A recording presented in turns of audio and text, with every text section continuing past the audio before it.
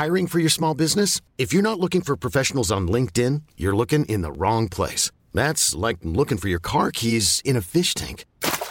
LinkedIn helps you hire professionals you can't find anywhere else, even those who aren't actively searching for a new job but might be open to the perfect role. In a given month, over 70% of LinkedIn users don't even visit other leading job sites. So start looking in the right place. With LinkedIn, you can hire professionals like a professional. Post your free job on linkedin.com/achieve today. Hey, it's Ryan Reynolds, and I'm here with Keith, co-star of my upcoming film, If, only in theaters May 17th. Do you want to tell people the big news?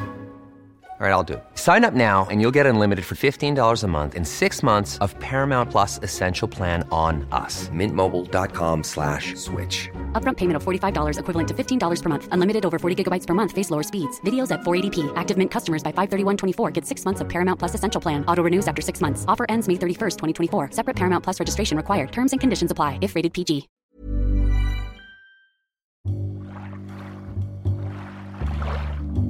From the glow of St. Paul's number 1, welcome to another edition of Cabin Country. Give us the time and we'll take you out of the traffic and away from the levee. Let's find the place where the loons call out among the moonlit waves, where the wind sighs among the Norway pines. Pull up a dock chair, have a sip of your coffee, and get a line in the water. This is Cabin Country. Now here's Bjorn Lloydstead, and I'm Fudd Klugman with another Woodland Escape.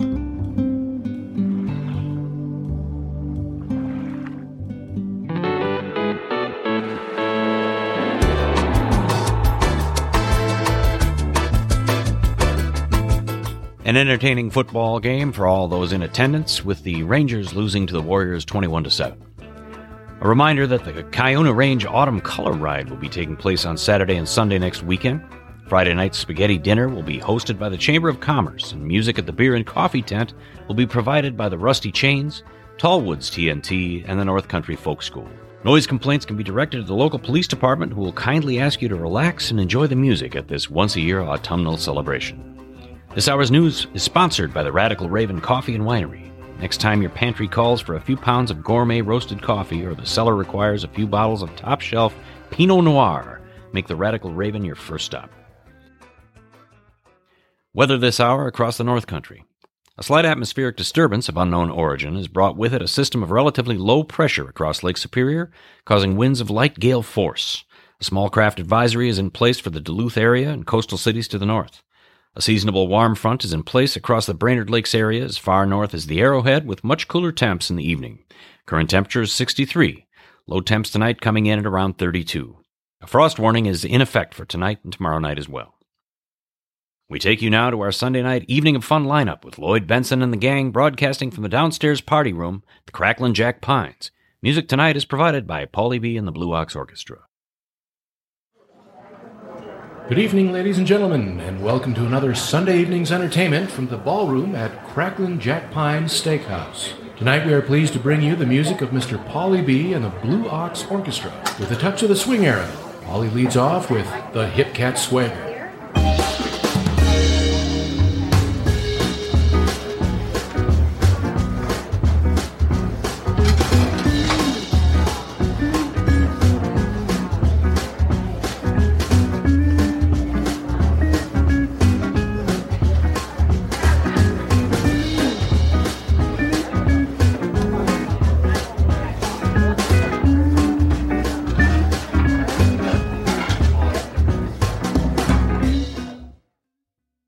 Ladies and gentlemen, we interrupt our program of dance music to bring you a special bulletin from the CCN Radio News.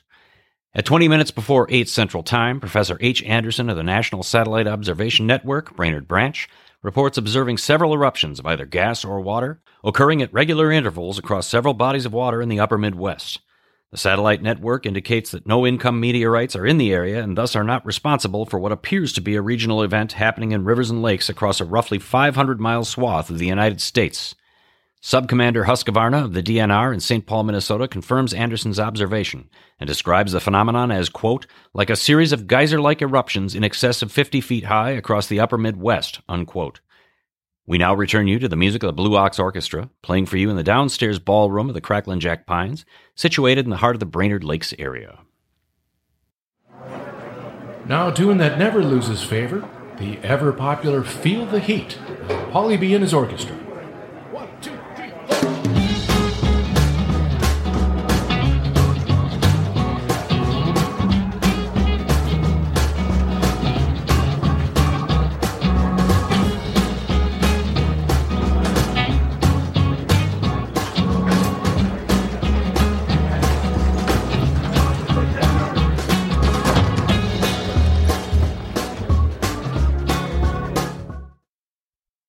Ladies and gentlemen, following on the news given in our bulletin a moment ago, the Government Hydrological Bureau has requested the lake and river denizens and hydrological experts of the upper Midwest to keep a constant watch on any further disturbances occurring on local waters.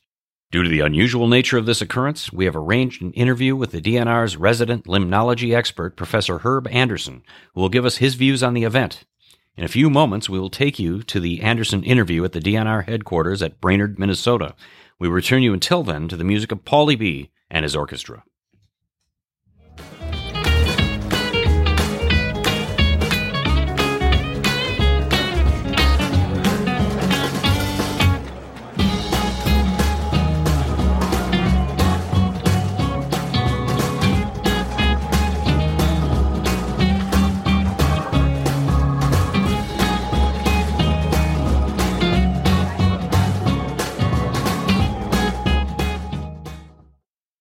We are now ready to take you to the DNR regional headquarters in Brainerd, where Paul Krilips, our commentator, will interview Professor Herb Anderson, famous limnologist. We take you now to Brainerd, Minnesota.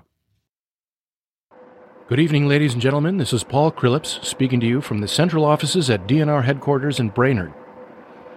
I'm standing in a large semicircular room, relatively dimly lit except for the light coming off the multiple desktop computer screens. Across the room on multiple screens, I can see the spouting of what appears to be geysers on cameras around the nation. The quiet humming sound you hear is the low-grade hum of the server. Professor Anderson stands directly in front of me on a small platform, gazing across the wall of screens. I ask you to be patient, ladies and gentlemen, during any delay that may arise during our interview. Besides his ceaseless watch of the waters, Professor Anderson may be interrupted by cell phone or other communications. During this period, he is in constant touch with the hydrological and limnological centers of the country. Professor, may I begin our questions? At any time, Mr. Krilips. Professor, would you please tell our radio audience exactly what you see as you observe the lakes and rivers of the upper Midwest as you watch these multiple screens? Nothing unusual at the moment, Mr. Krilips. A carpet of night sky stars as they reflect in the blue waters. Some of the waters are reflecting dark gray as the cloud deck is blocking the stars. Quite distinct now because our satellites are picking up such crystal clear imagery. Those in low-level geosynchronous orbit, as we refer to it. In your opinion, what do these geyser-like eruptions signify, Professor Anderson? Not a meteor swarm or meteorites, I can assure you, Mr. Krilips, although that's the popular conjecture of those who were first to see these satellite images. From a scientific viewpoint, these eruptions are probably the result of some type of gas released by decomposition of materials on the river and lake bottoms. Then you're quite convinced as a scientist that these water eruptions are not supernatural or paranormal. I'd say the chances against it are 1,000 to 1. And yet how do you account for those water eruptions occurring on the surface of the lakes and the rivers at regular intervals? That, Mr. Krilips, I cannot account for. By the way, Professor, for the benefit of our listeners, is there anything living in the lakes and rivers or the upper Midwest that could actually cause worry for the lakefront homeowner or cabin owner? Nothing larger than a state record muskellunge. Well, that seems a safe enough answer. Thank you. Just a moment, ladies and gentlemen. Someone has just handed Professor Anderson a message. While he reads it, let me remind you that we are speaking to you from the DNR headquarters in Brainerd, Minnesota, where we are interviewing the world-famous limnologist, Professor Anderson. One moment, please. Professor Anderson has passed me a message which he has just received. Professor, may I read the message to the listening audience? Certainly, Mr. Krilips. Ladies and gentlemen, I shall read you a wire addressed to Professor Anderson from Dr. Bray of the National Science Academy, Chicago, 9:15 p.m. Central Standard Time. Localized wave meters across several lakes registered waves of almost gale force intensity occurring within a radius of 20 miles of Pillager. Please investigate. Signed, Lloyd Bray, Chief of Limnological Division. Professor Anderson, could this occurrence possibly have something to do with the disturbances observed on the waters across the upper Midwest? Hardly, Mr. Krillips. This is probably a meteorite shower of unusual scope, and its arrival at this particular time is a mere coincidence. However, we will conduct a shoreline search as soon as daylight permits. Thank you, Professor. Ladies and gentlemen, for the past 10 minutes, we've been speaking to you from the DNR headquarters at Brainerd, bringing you a special interview with Professor Anderson, noted limnologist. This is Paul Krillips speaking. We are returning you now to our Duluth studios. Ladies and gentlemen, here's the latest bulletin from the Intercontinental Radio News, Toronto, Canada. Professor Morse at McGill University reports observing a total of 53 water eruptions in southern Ontario between the hours of 7:45 p.m. and 9:20 p.m. Eastern Standard Time. This confirms earlier reports received from the American satellite bases. Now nearer home comes a special announcement from Baxter, Minnesota. It is reported that at 8:50 p.m., a huge shadowy object, believed to be a live, giant-sized lake creature, crawled forth from the Gull Lake waters in the neighborhood of Baxter, Pillager, Minnesota, roughly 10 miles from Brainerd. The movements on Gull Lake were visible on several orbiting satellites, and the noise of the departure from the water was heard on the beach fronts of several lake resorts and Gull River cabins.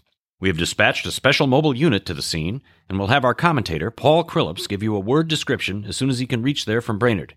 In the meantime, we take you to the Blue Heron in Ossipee Corners, where Babs Millette and her orchestra are offering a program of dance music.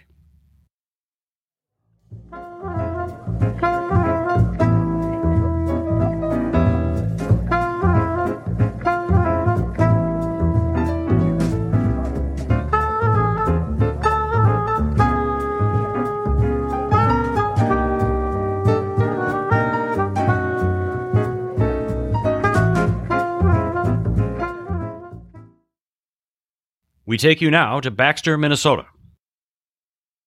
Ladies and gentlemen, this is Paul Krillips again at the Williams Lake Cabin, Baxter, Minnesota. Professor Anderson and myself made the 11 miles from Brainerd in 10 minutes. Well, I hardly know where to begin to paint for you a word picture of the strange scene before my eyes, like something out of a modern Call of the Wild. I haven't had a chance to look around yet. I guess that's it. Yes, I guess that's the trail directly in front of me, half covered with downed oak and aspen leaves. Must have dug with terrific force. The ground is covered with splinters of a tree it must have knocked down on its way into the woods. What I can see of the object itself doesn't look very much like a creature, at least not the fish or muskrats I've seen. It looks more like a huge shadow. It has the length of... what would you say, Professor Anderson? What's that? What would you say was the length of this monster? About 30 feet. About 30 feet. That's the size of this beast. Well, I've never seen anything like it. The color is sort of greenish-brown all over.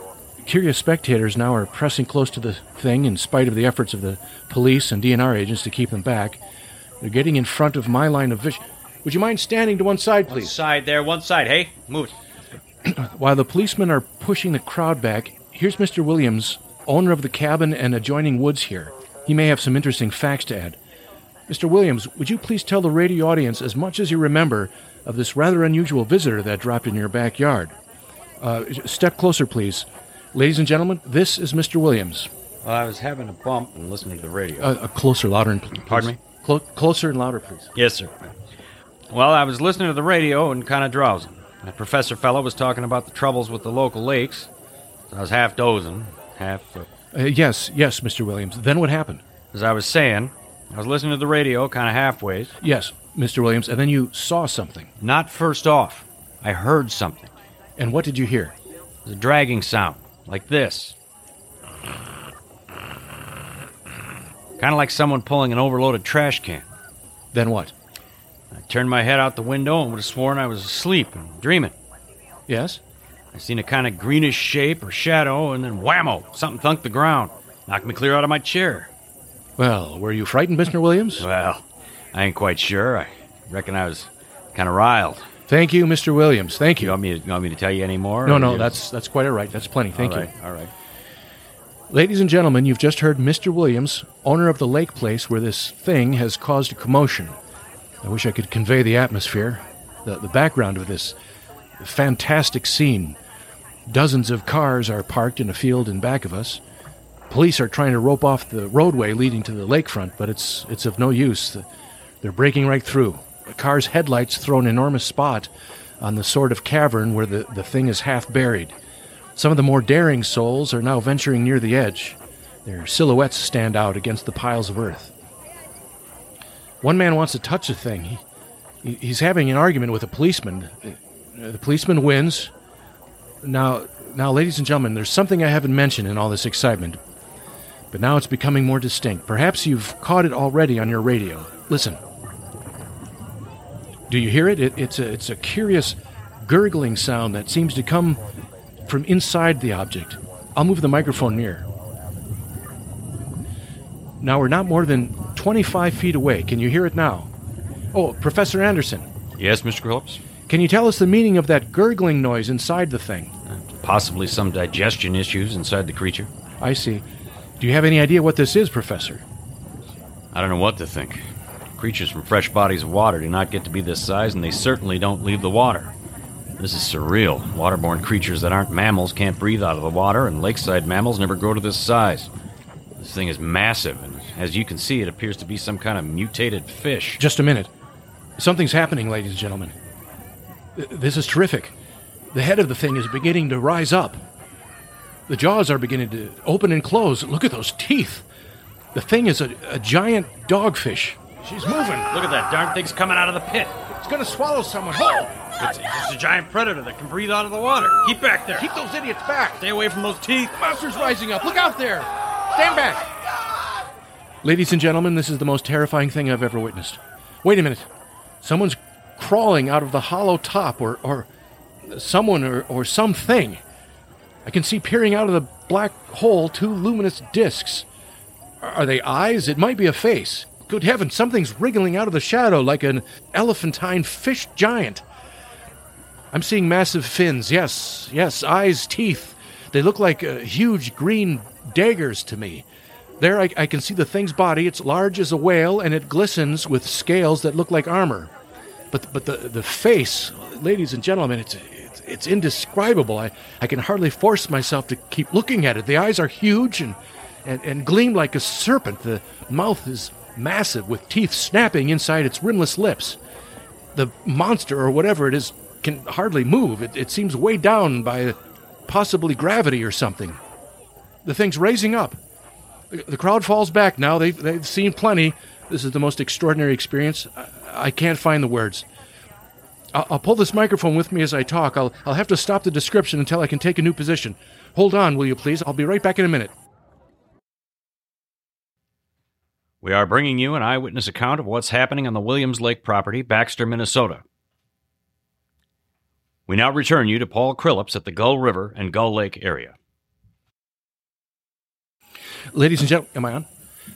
Ladies and gentlemen, here I am back of a stone wall that adjoins Mr. Williams' garden.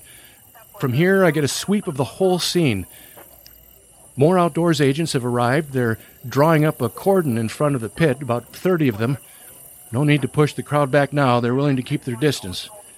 The captain is conferring with someone. We can't quite see who. Oh, yes, I believe it's Professor Anderson. Yes, it is, and now they've parted. The professor moves around one side, studying the object, while the captain and 2 policemen advance with something in their hands. I can see it now. It's the body of a huge Asian carp tied to a pole, an offering of food. If that creature knows what that means, what anything means... Wait, something's happening. A humped shape is rising out of the pit. I can make out moonlight against large dark scales and what look to be teeth. What's that? There's a massive dark shape moving too quickly for its size, and it leaps right at the advancing men. It strikes them head on. Good Lord, they're disappearing into the maw. Now the whole crowd is in danger. The woods, the cabins, the giant tail is slashing through the trees. It's spreading everywhere. It's coming this way, about 20 yards to my right. Ladies and gentlemen, due to circumstances beyond our control, we are unable to continue the broadcast from Gull Lake. Evidently, there's some difficulty with our field transmission. However, we will return to that point at the earliest opportunity. In the meantime, we have a late bulletin from San Diego, California. Professor Indelkoffer, speaking at a dinner of the California Limnological Society, expressed the opinion that the eruptions on bodies of Midwestern water are undoubtedly nothing more than severe lake bed and riverbed disturbances at the lowest point of each body of water. We now continue with our piano interlude.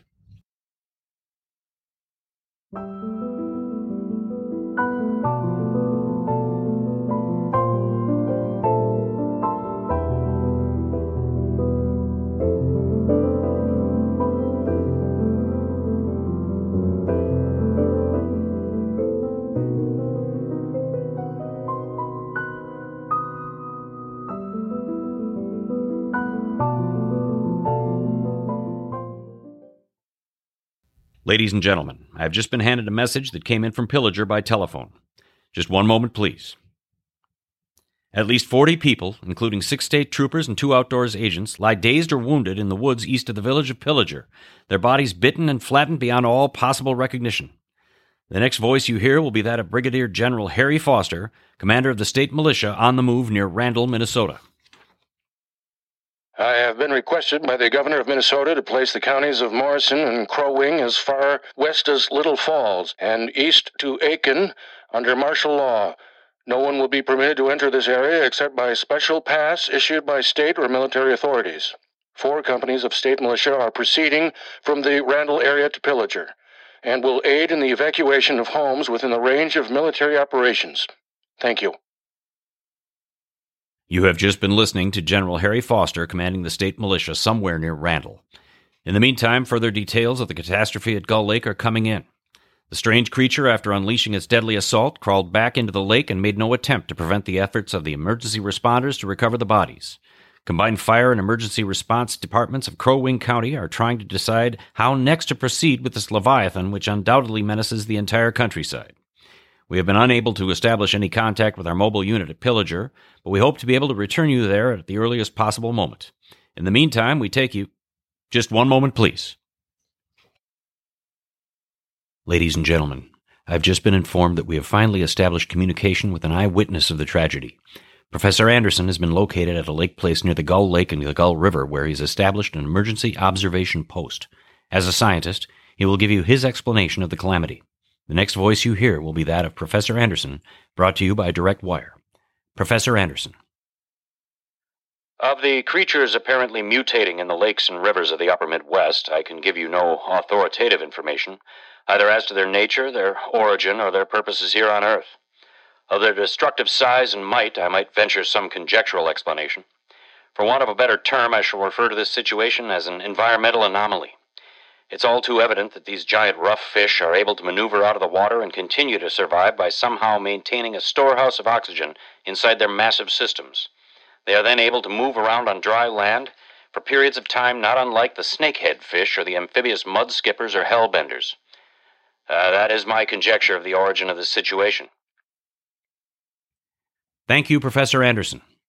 Ladies and gentlemen, here's a bulletin from Baxter. It is a brief statement informing us that the chopped body of Paul Krilips has been identified in a Crow Wing County hospital. Now here's another bulletin from Washington, D.C. Office of the Director of the National Red Cross reports 10 units of Red Cross emergency workers have been assigned to the headquarters of the state militia outside Randall, Minnesota. Here's a bulletin from State Police Brainerd, Minnesota. The destruction in Gull Lake and the Gull River area are now under control. Scouts report all quiet in the woods and no signs of life appearing from the mouth of the trench. And now, ladies and gentlemen, we have a special statement from Mr. Harry McDonald, Vice President in charge of operations. We have received a request from the militia at Randall to place at their disposal our entire broadcasting facilities.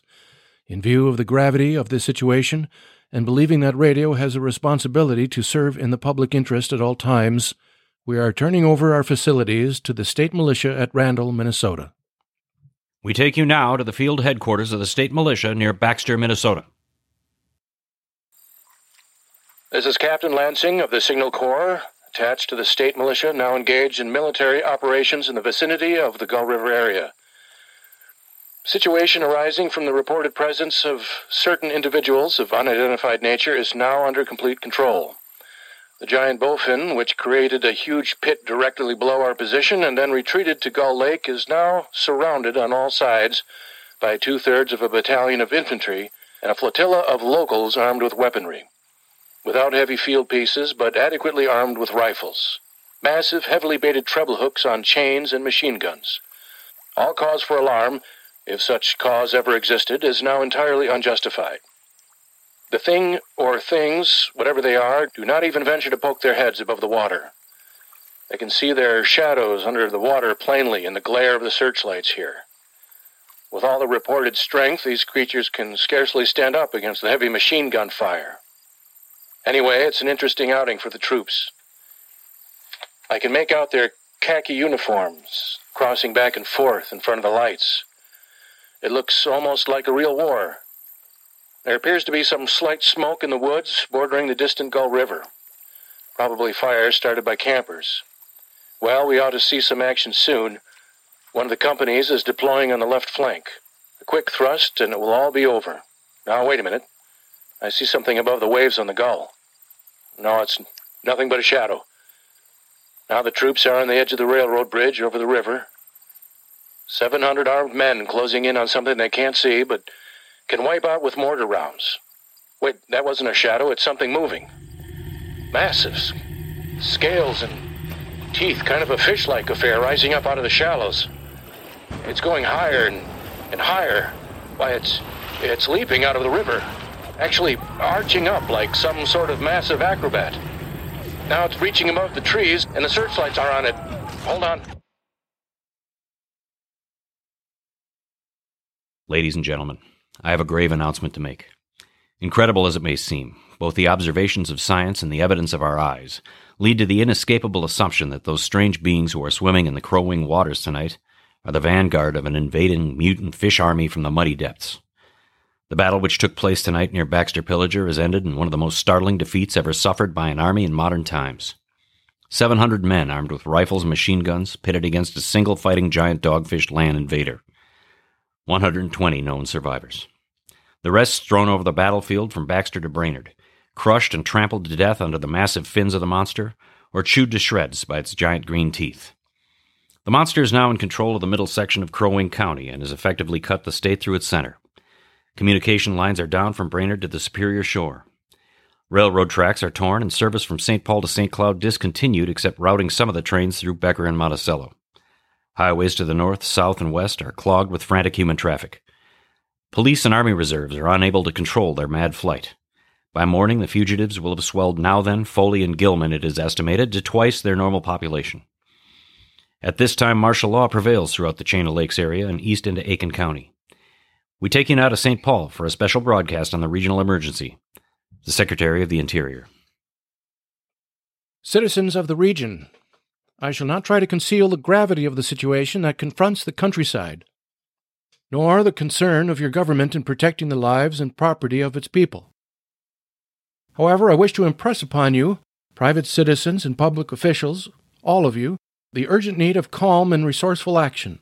Fortunately, this formidable enemy is still confined to a comparatively small area, and we may place our faith in the military forces and angling and culinary professionals to keep them there. In the meantime, placing our faith in God and oversized Rapalas, we must continue the performance of our duties, each and every one of us, so that we may confront this destructive adversary with the homeland united, courageous, and consecrated to the preservation of human supremacy in the upper Midwest. I thank you. You have just heard the Secretary of the Interior speaking from St. Paul. Bulletins too numerous to read are piling up in the studio here. We are informed the central third of Minnesota is blacked out from general communication due to the effect of the fish creatures upon power lines and electrical equipment. The continual leaping of the huge fishes is making many international experts to wonder at possible connections with leaping carp. At present, the plight of the Midwest is attracting national and international attention. Here is a special bulletin from New York. Cables received from English, French, German scientific bodies offering assistance. Limnologists and ichthyologists report continued geyser-like outbursts at regular intervals across the upper Midwest. Majority voice opinions that these monsters will be reinforced by additional types of giant fish. Attempts made to locate Professor Anderson of the Twin Cities campus, who has observed these dogfish at close range. It is feared he was lost in the recent battle. Brainerd Lakes Regional Airfield, Minnesota. Scouting planes report 3 giant bowfins visible leaping above treetops, moving west towards Motley with population fleeing ahead of them. Advancing at express train speed, giants pick their way carefully, They seem to be making conscious effort to avoid being out of lakes or rivers for long periods of time. However, they stop to raid bait shops and livestock pens at every opportunity. Their apparent objective is to crush resistance, paralyze communication, and disorganize human society. Here is another bulletin from Pequot Lakes, Minnesota. Bass fishermen have crept up on another massive fish similar to the first that burst out of the waters at Gull Lake. It is feared this giant is a northern pike. Army field pieces are proceeding from Ripley to blow up the second massive fish before further damage is done. They are taking up positions in the aspen stands along Highway 168. Another bulletin from Duluth International Airport, Duluth, Minnesota. Scouting planes report small schools of giant fish, now 3 in number, increasing speed northward, knocking over houses and trees in their evident haste to move across the countryside while not being too far from deep water. Giant fish is also sighted by telephone operator east of Taft within 10 miles of Fredenberg. Here's a bulletin from Chippewa Valley Regional Field, Eau Claire, Wisconsin. Fleet of mid-sized aircraft carrying anglers armed with anti-tank rifles has left Eau Claire. Aircraft flying north in pursuit of the enemy. Scouting planes act as guides. They keep speeding enemy in sight. Just a moment, please. Ladies and gentlemen, we've run special wires to the artillery line in adjacent villages to give you direct reports in the zone of the advancing enemy. First, we take you to the battery of the 22nd Field Artillery, located in the aspen groves along Highway 168. Range, 32 meters. 32 meters. Projection, 39 degrees. 39 degrees. Fire! 140 yards to the right, sir. Shift range, 31 meters. 31 meters. Projection, 37 degrees. 37 degrees. Fire! A hit, sir. We've got the lead bowfin right in the jaws. They've stopped. The others are trying to figure out what to do next. Quick, get the range. Shift 30 meters. 30 meters. Projection, 27 degrees. 27 degrees. Fire! Can't see the shell land, sir. They're heading for water. We're about to lose them. What is it? Obvious leaps towards the lake, sir. Moving towards midwater. Jumping closer to the ground level now. They're moving fast. Put on infrared goggles. Get ready to fire. Shift 24 meters. Fish seem to be emitting some type of fish oil. It's cloying. Getting stronger. Harder to breathe and my eyes are watering. Men lose the goggles. Put on your gas masks. Putting on gas masks. 24 meters. Projection 24 degrees. 24 degrees. Fire! Can't see, sir. The fish oil's coming near. Get the range. 23 meters. 23 meters. 23 meters. Projection 22 degrees. 22 degrees.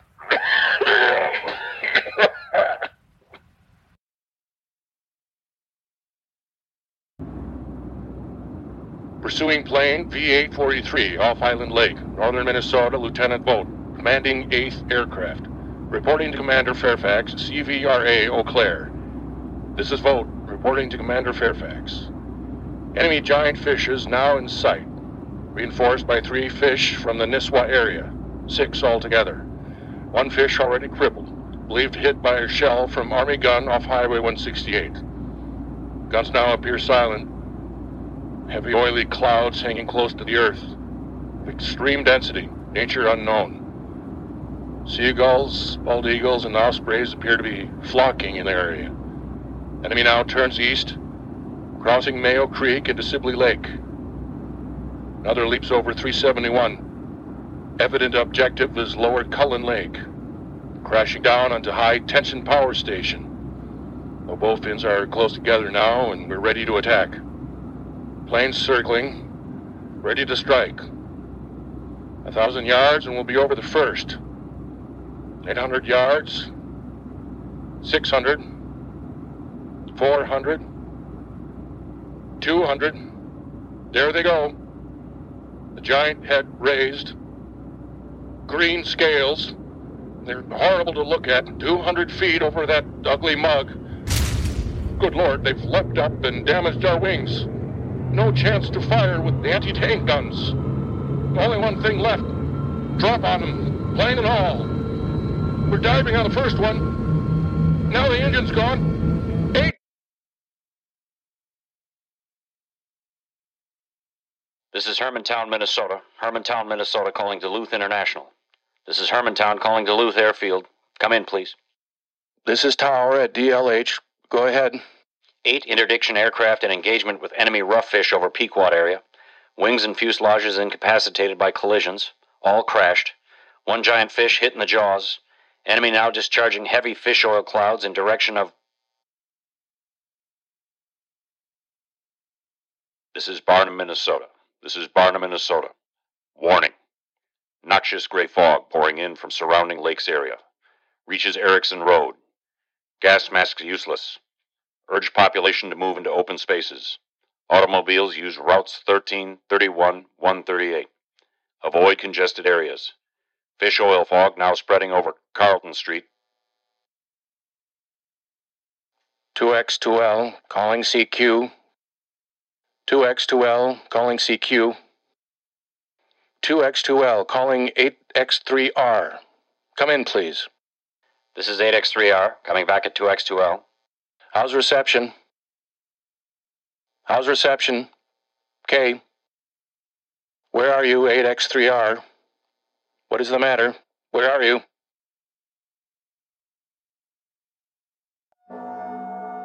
I'm speaking from the roof of Broadcasting Building, Duluth. The bells you hear are ringing to warn the people to evacuate the city as the fishy giants approach. Estimated in the last 2 hours, 50,000 people have moved out along the roads to the north. East Superior Street still kept open to motor traffic. Avoid bridges to Superior. Hopelessly jammed. All communication with Wisconsin Shore closed 10 minutes ago. No more defenses. Our Army moved out. Artillery, Air Force, everything moved out. This may be the last broadcast. We'll stay here to the end. People are holding service below us, in the cathedral. Now I look down the harbor. All manner of boats, overloaded with fleeing population, pulling out from docks. Streets are all jammed. Noise and crowds like New Year's Eve in the city. Wait a minute. Enemy now in sight above the tree line. Five great dogfish. First one is leaping from water to water. I can see it from here, breaching the streams and lakes like a giant gymnast on a trampoline. Bulletins handed me. Gargantuan fish are leaping all over the country. One outside Ironton, one in St. Cloud, Rochester, seem to be timed and spaced. Now the first dogfish reaches the shore. It continually leaps, looking over the city. His massive green head is even with the convention center. He waits for the others. They flip like a new line of new acrobats, dwarfing the cowering masses near Canal Park. Now they're leaping out of Superior. This is the end now. Clouds of grayish fish oil creeping out. Thin gray clouds crawling over the city. People in the streets see it now. They're running towards the inner city. Thousands of them running like the marathon is on. Now the fog's spreading faster. It's reached West 1st Street. People trying to run away from it, but it's no use. They're falling down like tired mayflies. Now the smoke's crossing North 2nd Avenue. North Lake Avenue. 100 yards away. 50 feet.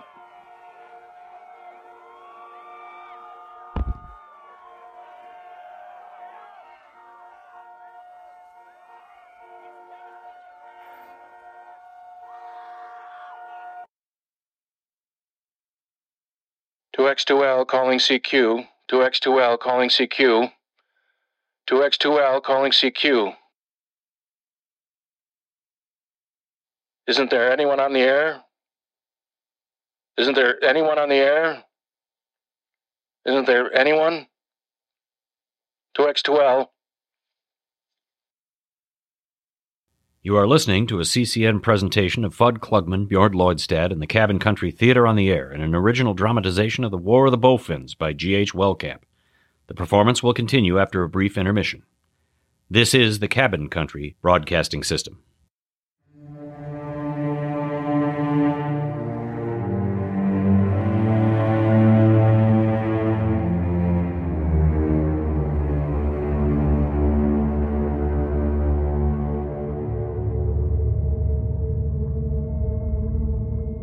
As I set down these notes on paper, I'm obsessed by the thought that I may be the last living man on Earth. I've been hiding in this empty house near Pillager, a small island of daylight cut off by the gray fog from the rest of the world. All that happened before the arrival of these monstrous creatures in the world now seems part of another life. A life that has no continuity with the present. Furtive existence of the lonely derelict who pencils these words on the back of some hydrological notes bearing the signature of Herbert Anderson. I look down at my blackened hands, my torn shoes, my tattered clothes, and I try to connect them with a professor who lives in St. Paul, who on the night of October 30th glimpsed across his flat-screen display at a geyser-like splash of water on a distant lake surface. My wife, my colleagues, my students, my books, my fish tanks, my world. Where are they? Did they ever exist?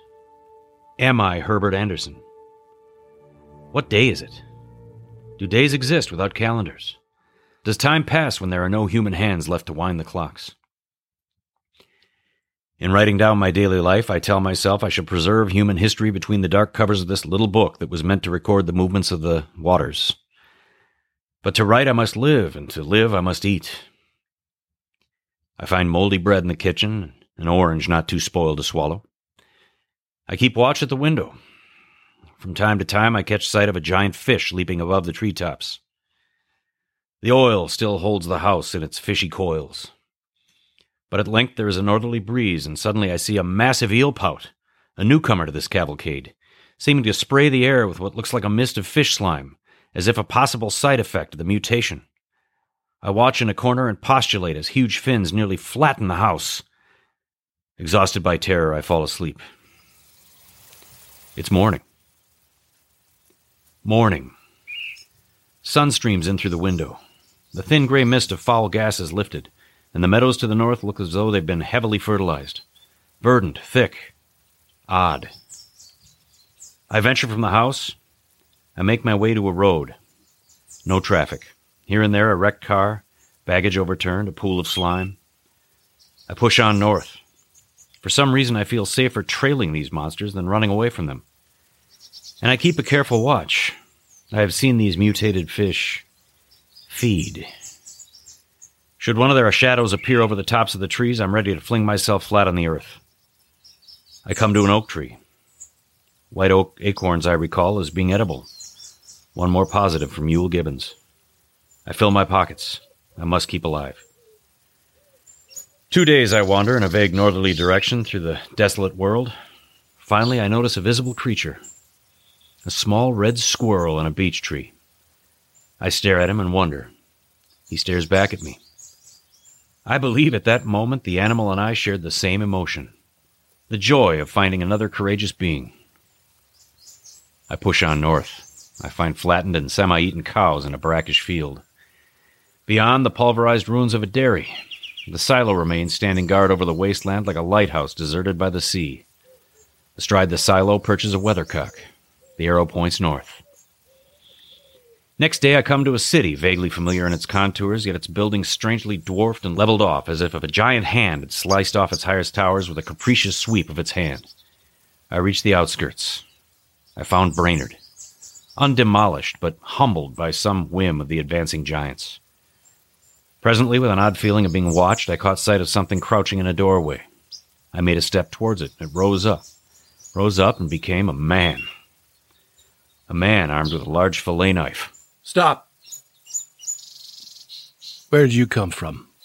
I come from many places. A long time ago from the St. Paul campus. More recently from Baxter. Baxter, huh? That near Pequot Lakes? Yes. Pequot Lakes. There's no food here. This is my country. All this end of town down the river. Only food for one. Which way you going? I don't know. I guess I'm looking for people. What was that? Did you hear something just then? Only a bird. A non-predatory bird. Get to know that birds have shadows these days. Say, we're in the open here. Let's crawl into this doorway and talk. Have you seen any dogfish or eel pout? Nah. They've gone over to Duluth. At sunrise and dusk, the sky is alive with their leaping, just as if people were still living in it. By daylight, you can't see them. I heard that 5 days ago a couple of them carried something big across the piers from the harbor. I believe they're learning how to commercially fish. Commercially fish? Yeah, fish. Turn the tables. Fish for people.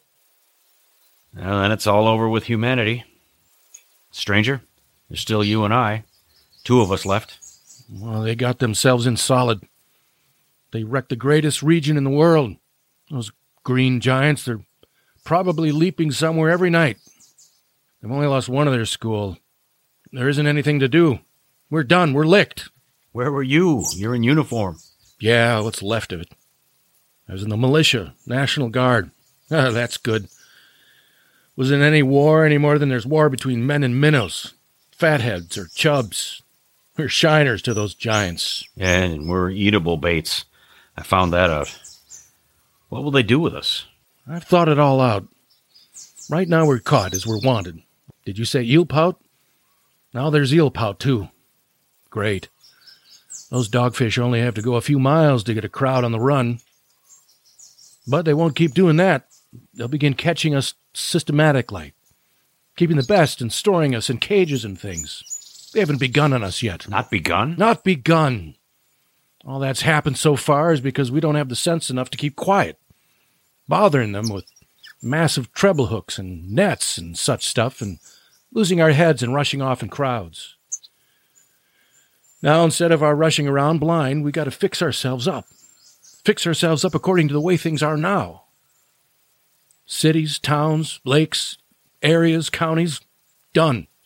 But if that's so, what is there to live for? Well, there won't be any more walleye tournaments for 1,000,000 years or so. No nice little fish boils on lake shores. If it's amusement you're after, I guess the game's up. What is there that's left? Life. That's what. I want to live. Yeah, and so do you. We're not going to be exterminated. And I don't mean to be caught either. And walloped and flattened and bred like an ox. What are you going to do? I'm going on. Right under their fins. I got a plan. We people, as anglers, are finished. We don't know enough. We got to learn plenty before we've got a chance. And we've got to live and keep free while we learn, see? I've thought it all out, see? Tell me the rest. Well, it isn't all of us that were made for the wild bait fish. That's what it's got to be. That's why I watched you. All these little office workers that used to live in these houses. They'd be no good. They haven't any stuff in them. They just used to run off to work. I've seen hundreds of them, running wild to get on the highway in the morning for fear they'd get canned if they didn't. Running back at night afraid they won't be in time for dinner. Lives insured and a little invested in case of accidents. And on Sundays, worried about the hereafter. The dogfish will be a godsend for those guys. Nice, roomy live boxes. Good food. Careful breeding. No worries. After a week or so chasing about the fields on an empty stomach, they'll come and be glad to be caught. You've thought it all out, haven't you? You bet I have. And that ain't all. These giants will make pets of some of them. Train them to breathe underwater. Who knows? Get sentimental over the pet boy who grew up and had to be killed. And some, maybe they'll train to hunt us. No, that's impossible. No human being... Yes, they will. There's men who'll do it gladly.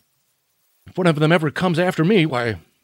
In the meantime, you and I and others like us, where are we to live when the giant fish own the earth? I've got it all figured out. We'll live underground. I've been thinking about the sewers. Under the bigger cities are miles and miles of them. The main ones are big enough for anybody. Then there's cellars, vaults, underground storerooms, railway tunnels, subways. You begin to see, eh? And we'll get a bunch of strong men together. No weak ones. That rubbish is out. And you meant me to go. Well, I gave you a chance, didn't I? We won't quarrel about that. Go on. And we've got to make safe places for us to stay in, see? And get all the books we can. Science and fishing books. That's where men like you come in, see?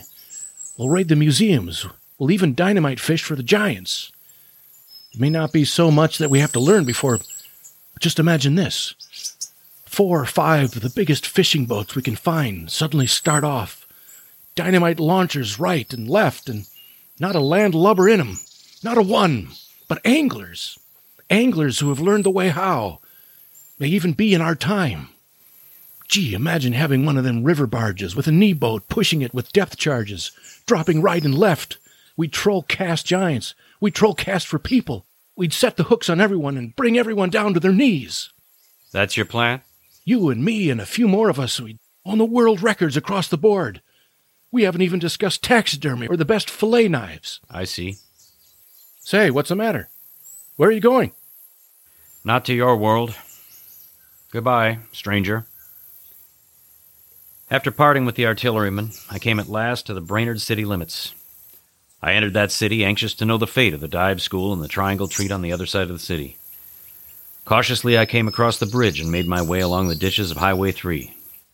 I reached the laundry tub and the old bread outlet, and there again were both fish oil aromas and several flattened bodies, an evil, ominous smell from the gratings of the cellars and some of the houses.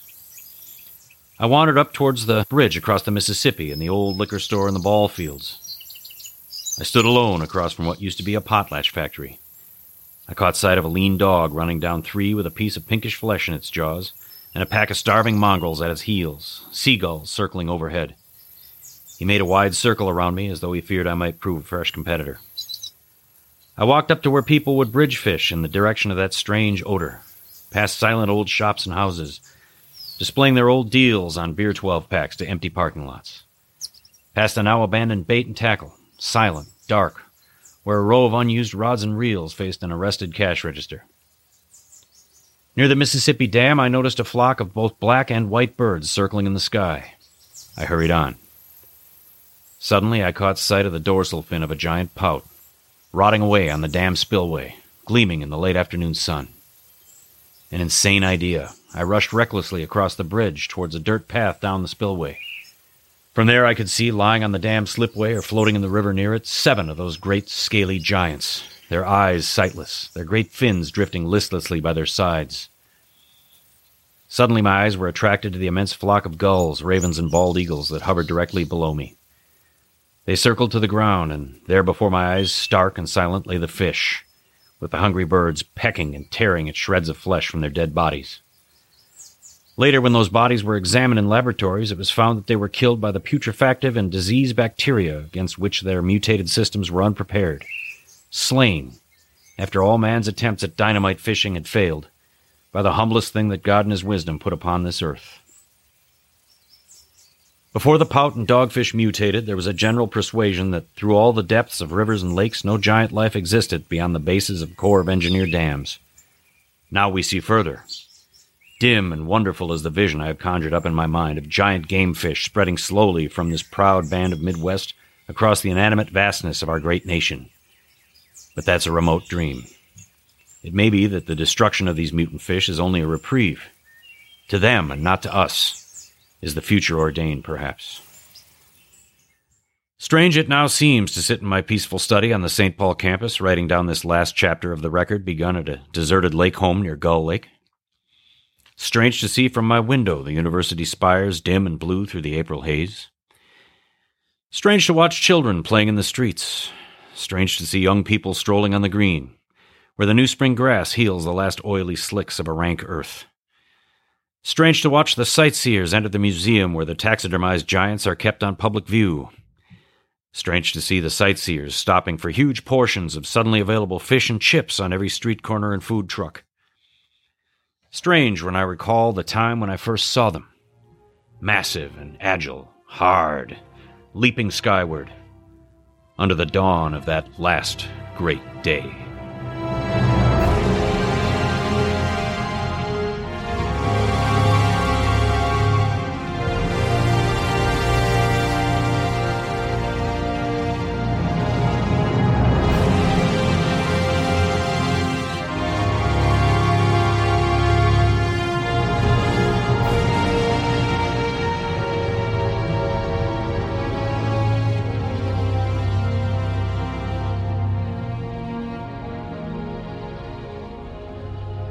This is Fudd Klugman, ladies and gentlemen, out of character to assure you that the War of the Bowfins has no further significance than as the holiday offering it was intended to be.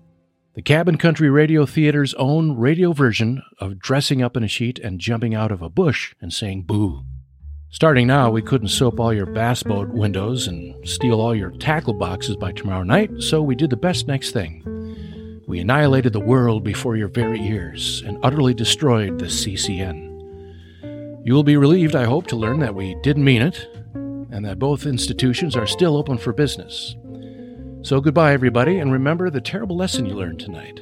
That grinning, splashing, multi-finned invader of your live box is an eventual guest of your skillet and dining room table. And if your bobber disappears and nothing's on the hook, that was no mutant dogfish. It's opening weekend. Tonight, the Cabin Country Broadcasting System and its affiliated stations coast to coast have brought you The War of the Bowfins by G.H. Wellcap, the 17th in its weekly series of dramatic broadcasts featuring Fudd Klugman, Bjorn Lloydstad, and the Cabin Country Theater on the air. Next week, we present a dramatization of 3 famous short stories. This is the Cabin Country Broadcasting System.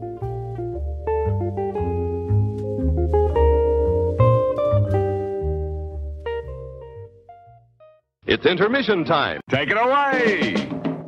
Get more out of life. We suggest you treat yourself to Hot melted cigarettes. For a snack or a meal. Boy, does Junior go for them. And Sis likes them too. These melted cigarettes, made even more exciting with smooth, rich chocolate coating. Yum, yum. Come and get them right now. They are hot. They are delicious. We suggest you attend the church or synagogue right now for these mouth-watering hot melted cigarettes. The favorite of young and old alike for a snack or a meal. Hot melted cigarettes. Plenty for everybody.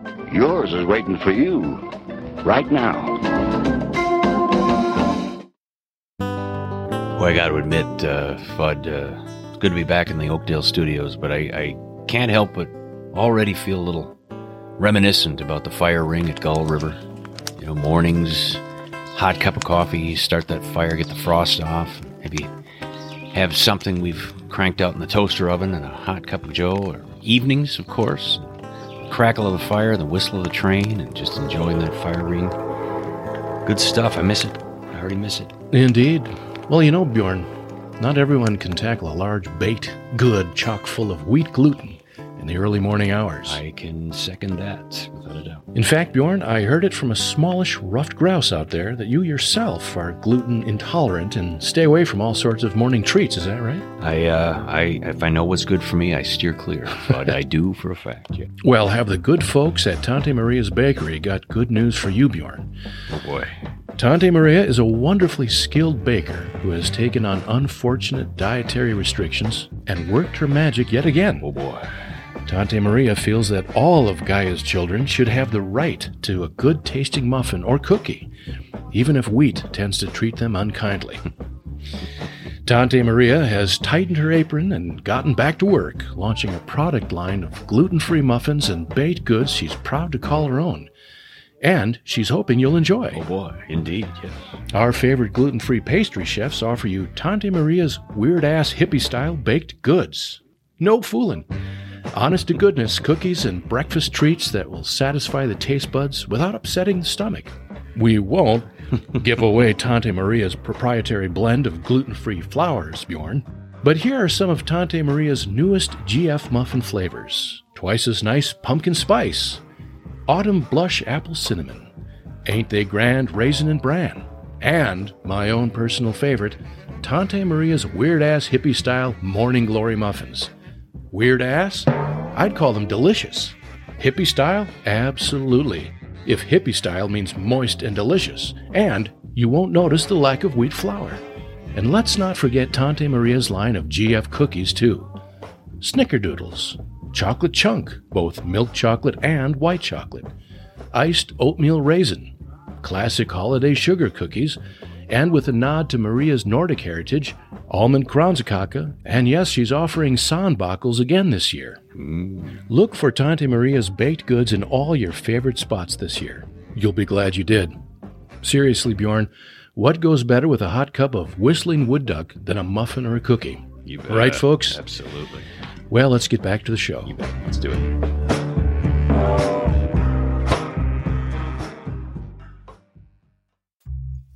All right, everybody. Well, welcome back to Cabin Country. Kind of a second welcoming again. I'm Bjorn Lloydstad. And I'm Fudd Klugman. Kind of a fun piece there, Fudd, from oh yes, Cabin Country Broadcasting Network. A retelling of G.H. Wellcap's War of the Bowfins. Yes, that's a classic. Fabulous adaptation of the original by H.G. Wells. And, so fun to listen to. Oh, man. Good, clean radio fun. Next to the fire. You bet. Inspires you to enjoy other radio broadcasts. Oh, yeah. I know the Wells piece with Orson and H.G. was something that lured us both into our love of old radio shows. Absolutely. It was a great homage from wherever it came. Don, did you get the... where did that come from exactly, Don? All right. Well, okay. Thanks, Don. Appreciate it. Any calls? Any fearful people worried about the boards lighting up back there, Don? Not at this point. Fair enough. Thank you, Don. Well, it's good to know people took it. That's good. The grain of salt that they should. It's the idea of a giant dogfish, just a little bit. I want to say that somewhere in my reading of Orson Welles' biography, that after that broadcast, and of course there's lots of rumors and reports of the panic, of course, that was was nationwide, I guess. But I believe it was actually in Minnesota somewhere. Oh, yeah? Where there one suicide. Oh, my. Because of goodness gracious. And I think the man pursued Orson Welles sometime. Wow. Okay. You know what you did to my wife? But yeah, so there you go. It's another crazy stuff. Well, glad people have kept their smiles cool on their faces, kept their cool, enjoyed the giant bowfin and eel pout invasion. Sounded like we even one big northern pike, perhaps. Before the artillery opened up. Yes, indeed. Well, we've got here to kind of bring things back to even keel, if you will, a bit of a sidebar story here from our good friends at Cooking with the Parents. And this is not so much a GSPN offering, but something, and you've got it in front of you there, Fudd. This is from the Alaska... Yeah, the Alaska Department of Fish and Game, Sport Fish Division. The Sport Fish Division. Of Burbot recipes. Burbot recipes, eel pout. Give us the intro here, Fudd, if you would. What do they say about cooking up? Well, they say that few people know that a member of the codfish family lives in many of the freshwaters of Alaska. And Minnesota. Walker, every Eel Pout Festival. You better believe it. Well, this little known fish, the burbot, has, or burbot, I don't know which way to pronounce Burbot? it. Burbot. Yeah, you bet. Has several other locally used names, such as lingcod, lawyer, or lush. I caught a lush. Oh, my gosh. Yeesh. Burbot are not generally utilized because of its somewhat unattractive appearance and lack of know-how in preparing for the table. In general appearance and in the flavor and texture of its flesh, the burbot resembles the better-known codfish that is taken from the ocean waters off the New England coast. The Alaskan burbot has firm, white, flaky flesh that is mild-flavored, low in oil, and surprisingly free from bones. My goodness. It is therefore relished by those who desire a high-protein food that is low in fats. Wow, this sounds like just the ticket. I may need to start eating more burbot. When the fisherman of the house returns with a catch of burbot, they can be prepared in many appetizing recipes. Its large liver, which is seldom used because of lack of knowledge, contains a large amount of an easily digested oil that is rich in vitamins A and D. If you can choke it down. Keep all this in mind when you're trying to eat it. The following, we've got some recipes here. Got a few offerings here from our good friends take a look in the 49th state. And, Fudd, these could have made many episodes of Cooking with the Parents, but let's start it off here. They talk about some top-of-the-stove recipes. Deep-fried burbot. Deep-fried. Fried pout. Boiled. Simmer that pout. You can steam it. Or the Creole version of eel pout. And what's that? The seasoning? Well, a little bit of seasonings. Onions, celery, butter, a little bell pepper, the holy trinity of Creole cooking. And you bet. And then even more fun to be had. Now, there's top-of-the-stove recipe here, Fudd.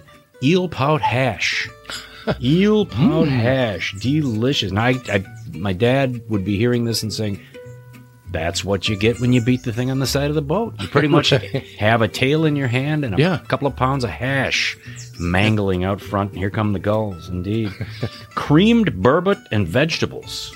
Oh, boy. Wow. Sounds like something out of a creamed. I don't know about Better that. Homes and Gardens, 1952. Some oven recipes here, Fudd, for the mighty pout. Broiled fillets of burbot. A burbot souffle. Watch it rise above the ramekins. Stuffed tomatoes filled with creamed burbot. Burbot salad sandwich. Deviled ham. Maybe you could turn that into a frosted sandwich loaf. Plenty of pout. And all the mayonnaise. Maybe Fudd will start foaming at the mouth over there. And we think back to good old Lloyd choking on his words with the sandwich loaf.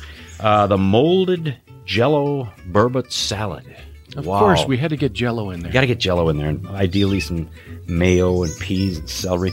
I don't know who Dorothy is, but Dorothy's making a Dorothy's Pout Casserole.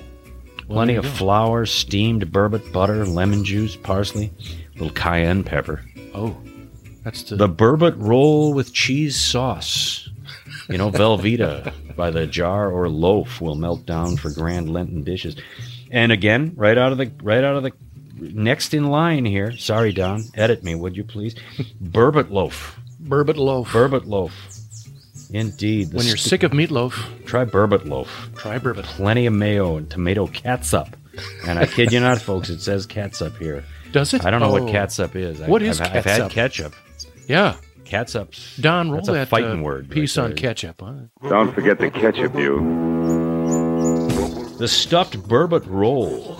I like plenty of With a good lighter and proper inhalation, you can get a good ash cone going on that. Deviled eel pout. Deviled eel pout.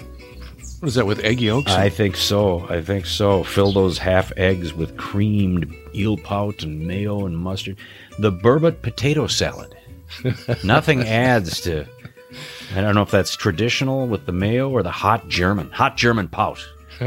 Spud salad. Broiled burbot sandwich. Dave Parker's Upper Tanana lobster, parentheses, burbot, that is. And then lastly, Pittman's Poor Man's Burbot. Wow. Poor man's burbot. Can double. And I hate to see what a wealthy man's burbot is all about. So lots of fascinating recipes here from our good friends at the Alaska Department of Fish and Game Sport Fish Division. Don't throw that burbot back. Don't beat it to death on the side of the boat. It's a cod. It's not a rough fish. Not like the dogfish that were leaping above the treetops. Right. Even with the Brainerd, what was it? Brainerd? Was it Duluth? They were flipping all over. Even with central part of the state. Convention center roof. It's unbelievable. Oh my gosh. With that fish oil that was... Fish oil making people... filling the lungs. Sick to their stomachs and running the marathon. Yes, indeed. Crazy stuff. Well, it sounds stuff. like we should recommend that if you're missing crowds of people after the recent times and want to go elbow to elbow with a lot of people, stumbling around on the ice in Walker, Minnesota. You bet. You can bowl with frozen eel pout, and then pout pins and pout bowling balls and yes, indeed. Good clean fun. There's dance parties and eel pout festival I'm sure there's people deep frying the pout. Oh yes, pout sandwiches. Of course, the tradition is that you've got to kiss a live pout, right? Kiss the pout. Kiss it before you put it in the freezer and get it ready for one of these marvelous recipes. Wondering if some of the folks up there would crank out a molded eel pout salad for us. Might not do real well in the cold weather. Perhaps we should contact the organizers of that event Maybe and so. say, do you offer any of these, any of your local restaurants offering molded burbot Jell-O salad or yes, deviled burbot on the half egg German potato? They'd probably say, you want to come to this thing or don't you? Just shut your yap and show up, you big idiot. Right. Yeah. Well, I can say this much from several friends who've attended the Pout Festival. It's a big deal. It's a city on the lake. Yeah. And they make it's a wild time, I'm told. So hats off to our Eel Pout Festival organizers and purveyors, those that enjoy it. And well, we got some recipes here for you. That's right. No need to just let them freeze solid and go bowling with them. You can certainly phone in or email in and creamed need any of these wonderful creamed eel pout with vegetables. Oh boy! Or a nice oven hot barbecue sauce slathered eel pout loaf. Wow, loaf! One of those words that makes some people shiver in their boots. So maybe I don't know. Maybe we're going to have to. All right, if anybody's out there that wants to send to Bjorn and Fudd here at Cabin Country an eel pout, recipe, photos, perhaps, something made. Yeah. Like if you want to send us your own hot dish, we'll eat it on the air, tater tot and pout, and we'll have a marathon recording and just see how it affects us over. Well, I think a period of 3 hours. Post-pandemic days, we can't actually eat anything you've sent through the mail, but please send us pictures of yourself. Well, there you go, enjoying a great forkful of creamed pout from tomato halves or whatever, and frankly, Don, given the great production you've been doing tonight, you might be getting a pout loaf for your next birthday. So you never can tell. Don't say we never gave you anything. Anyway, thanks to the Alaska Department of Fish and Game. And, yes, indeed. Eel pout fun. Well, we hope you enjoyed that fabulous broadcast, The War of the Dogfish. I'm a little shaken here hearing that. It's I'm wondering about jumping off the dock into the Gull. I don't know if not that's sure about that. Safe. I don't know. I mean, Jack the Ripper's one thing. Big snapping turtle. Giant bowfins. I don't know goodness. about that. When you had heard some things about dogfish, Fudd. I thought I heard that they actually helpful. They denizen of the deep. I don't know if they feed on or attack carp. The invasive Asian flipping carp. Those silver-sided guys. They're perhaps another unsung hero of the deep. Slap you in the mush when you fire up the engine. Your giant bowfin could take those out for you. So. Right. It'd be kind of cool. Or maybe we should start raising them as pets, and well, you never know. You can just. But Lord knows where that could go. Yeah. They seem so calm. Right. And yet there they wait. There they wait. Are you asleep yet? I think you might be. My goodness. Anyway. Dreams, everyone. Indeed. Thanks for sticking with us. Absolutely. Thank you much. Enjoying the production with us. We'll hear you again soon.